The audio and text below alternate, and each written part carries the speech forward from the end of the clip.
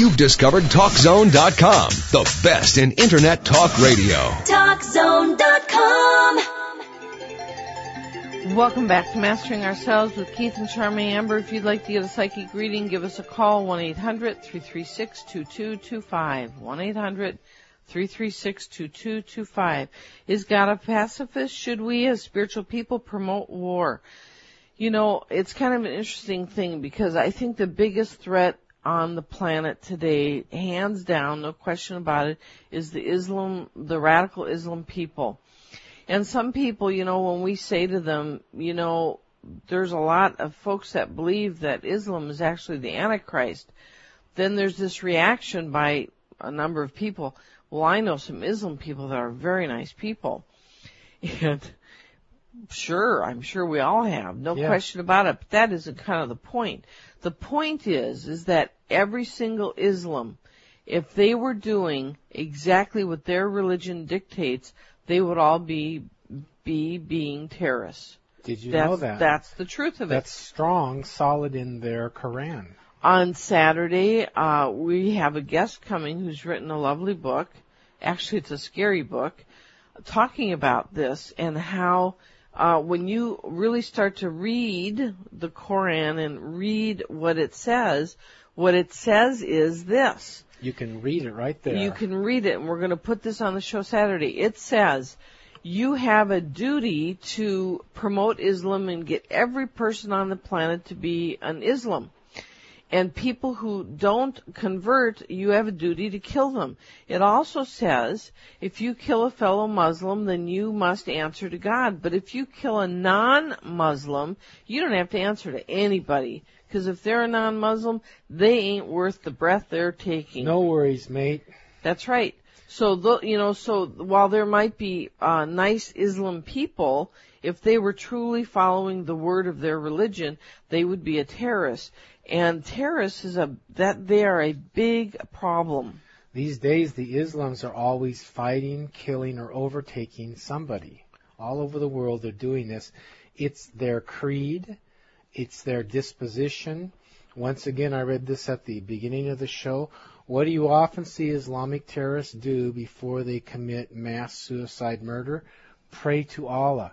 Do you think there might be something inherently wrong with this religion? You know, we're saying a taboo here. We've studied up each side one way and the other way, upside. There's something inherently, tremendously wrong with this religion because they have imbued in it all over the place, written all over the place about taking over the world as part of the political religious stand. You know, this goes back to that God has born from God the dark and the light. And, you know, you might think, well, all religions are of the light, but it isn't true. Islam certainly isn't of the light. If you go back and read about Muhammad, you know, they make a big deal about how he channeled the entire book. I read further on this. And he did channel the book, but the whole time he was doing it, about a 2-year period of time, he was demonically possessed. He was possessed. That's right. Demonically. That's right. He did all manner of horrific things during this period. If you want to compare that to, say, I don't know, Jesus or Buddha or an average person.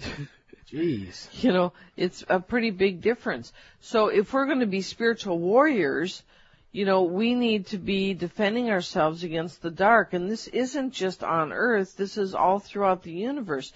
There are spiritual warriors everywhere. On many levels. You know, take, for instance, we're talking about pacifism. Take what's going on in Burma, what they call it Myanmar now. I always love the name Burma. I don't know why it got switched back. Anyhow, so we have the coup there, heavily backed by it's a military coup. And they've run the government and haven't served the people, tremendously backed by the Chinese. And thousands of Buddhists are protesting, and they're being killed and imprisoned one by one by one by one. So, you know, does pacifism work? Which, by the way, the Dalai Lama says this.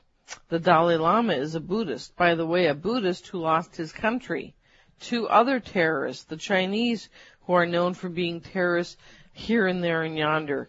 The Dalai Lama, a Buddhist, though it might be said that he is also not taken though it must be said that he also has not taken a purely nonviolent position, recently acknowledging that it might indeed be necessary to fight terrorists with violence and withholding his judgment regarding the war in Iraq. On a further note, there is Gandhi, who says even Gandhi believed that complete nonviolence was impossible in this world, convinced that there was some inherent violence even in the will to live. The best we can do, he felt, is to minimize the violence that we commit during our sojourn in flesh.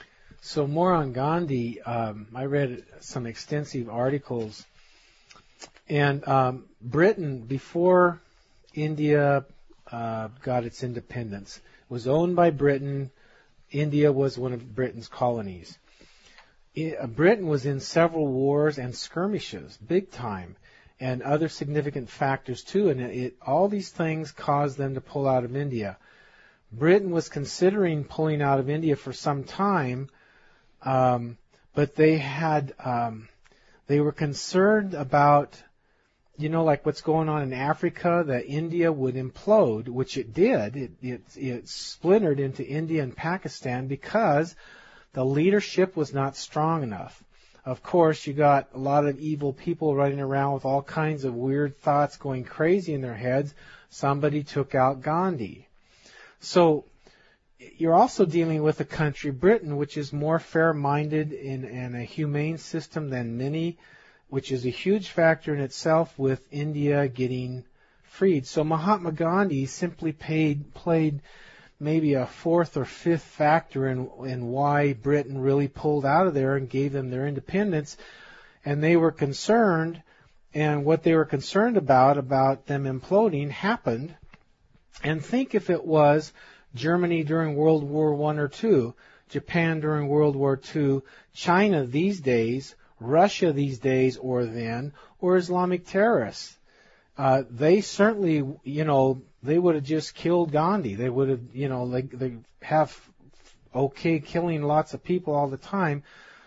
So it's a whole different thing with the country Britain, because they're a more humane, civilized, peace-loving country. Not completely, but they were way more this than a ruthless dictator type.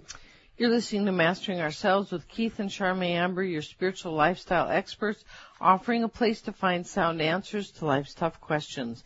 If you'd like to give us a call for a psychic reading, call us at 1-800-336-2225, 1-800-336-2225. Don't forget to catch us Monday, Tuesday, Wednesday, Friday, Saturday, 7 p.m. Pacific, 10 p.m. Eastern, right here on CRN. I would like to read a very interesting article. This was from April 1, 2004, Negotiating with the Devil. The moral dilemma of it and when to use violence took on almost mythic proportions during the Rwandan genocide. At one point during the crisis, Canadian General Romero Dallaire, the UN commander overseeing peacekeeping operations in the small African country, decided to meet with the leaders of the Hutu extremist masterminds of the brutal ethnic killings that were consuming the country and taking the lives of 10,000 people every day. Dallaire was trying to determine if there was any way to work with them to bring about a ceasefire in the ongoing civil war, and maybe to mitigate or slow down the genocide. But the general found himself confronted with an ethical crisis as he stood face to face with the killers of Rwanda. So here was his experience. This is amazing. The first meeting was in the Diplomat Hotel that had been partially bombed out. It was being used as the extremist headquarters in Kigali. There were 3 Rwandans who stood up when I entered. As I was looking at them and shaking their hands, I noticed some blood spots still on them. And all of a sudden they disappeared from being human.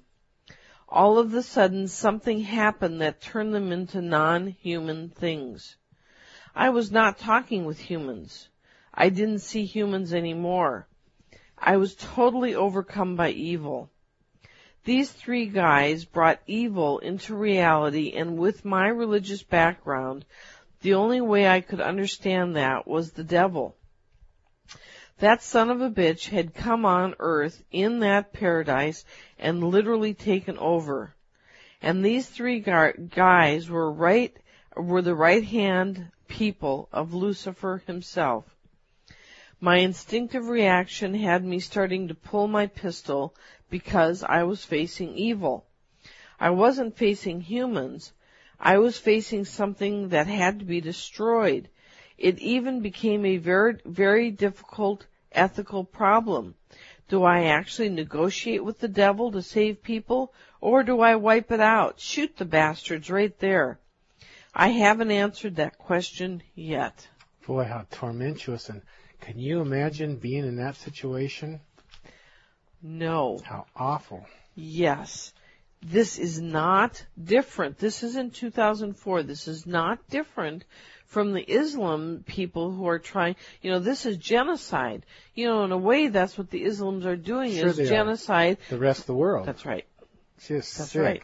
That's and right. First of all, if they can, is the Jews. Should we as spiritual people promote war? Absolutely. Not like start war for no reason. For instance, let's go start a war so we can have a bigger country. Like, let's have the Americans go wipe out Canada so we have a bigger slice of the earth. Which is what Russia does, what China does. That's right. What the Islams are doing, and Hugo Chavez, that type of person. The Islams are not doing it so much for land as they're doing it so that everybody becomes Islam. They take over the whole thing. But my point is here, Keith, is like, for instance, starting a war for the purpose of, say, getting more land is stupid. This isn't what we're talking about when we talk about spiritual warriors. Right. Spiritual warriors, we're talking about taking out the people that are doing things that are completely inappropriate, like genocide. It is inherent in the stronger nations that are trying to be good and the good people to gradually establish and hold the peace for the rest of the world. You got the stronger nations. That's what the United States is trying to do. You see us taking over any countries? No. I mean, we could just go do it and it wouldn't be such a fight. We're trying to do it humane, fair, and give the people the power to run their country. Fairness is the only way that you can make this happen, where you can have the world go in peace, is fairness. And that can't favor one country. It's got to favor everybody. You're listening to Mastering Ourselves with Keith and Charmaine Amber, your spiritual lifestyle experts, offering a place to find sound answers to life's tough questions. I'd like to read this story before we run out of this section here. This is like, the last story was like profoundly evil, and this is profoundly enlightened. So it's, giving a balanced view here. I was in Sri Lanka in 1974, and it was a very hot day. I was sitting at Bawa's bedside. He was very old, and his center was made up of a cement floor, a corrugated steel roof, and in the courtyard, about 10 yards from where his bed was, there were a variety of animals, goats, turkeys, dogs, cats, and even a deer that had followed him out of the forest. The deer used to be so attentive when he would sing and pray. His day consisted mostly of sitting on his bed and giving advice on understanding the wonder and beauty of God. Now, because he was a respected saint, people often attributed many things to him, maybe things that should not have been attributed to him, both good and bad, in their lives. So one day while I was there, a fellow came in absolutely shaking with rage, filled with the spirit of violence and hatred. As I was sitting right by the bed, I was sitting right by the bed, and this guy pulled out a knife, the kind of knife that you use to cut bamboo. He pulled it out, and he was screaming. I understood that there was some tragedy had befallen his family, and he was blaming this saint for the tragedy. Now I was close to him, close enough that I believed I could have sucker punched him. He wouldn't have expected it. He would have never seen it coming. But my conscience said, no, it's not for me to step in in front of the sage. I'm here purely as a student, and it's not for me to interfere. You must understand that the kind of love that Baha generated in me, so this was a very profound position that I was in. But I knew deeply that I wasn't supposed to do anything. I had to watch this and not engage. Now Bawa attributed all beauty, goodness, and wonder, and the many miraculous events that happened in creation only to God, and never centralized any wondrous events on Him. He did not do any miracles as a way of promoting the value of wisdom. He promoted the supremacy of love and the knowledge of God, of the nature of consciousness, as the pathway to human realization. However, in this instance, he opened his arms fully wide. He had no shirt on.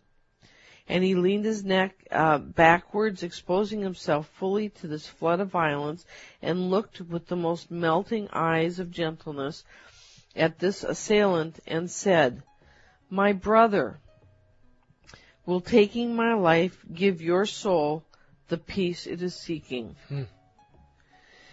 It was as if the molecules in the room began to scintillate and vibrate with this power of love. That love just filled the space we were in like a tangible presence, and the man with the knife became like a puppet whose strings had been cut. He collapsed on the ground, dropped his knife, and gazed at the sage's eyes. Bawa then embraced him with such kindness and motherly absorption and said, "Go home and clean yourself. Come back, my child." I've had a similar experience twice that I'll share when we come back. Profound, unconditional love. You're listening to Mastering Ourselves with Keith and Charmaine Amber. We will be right back.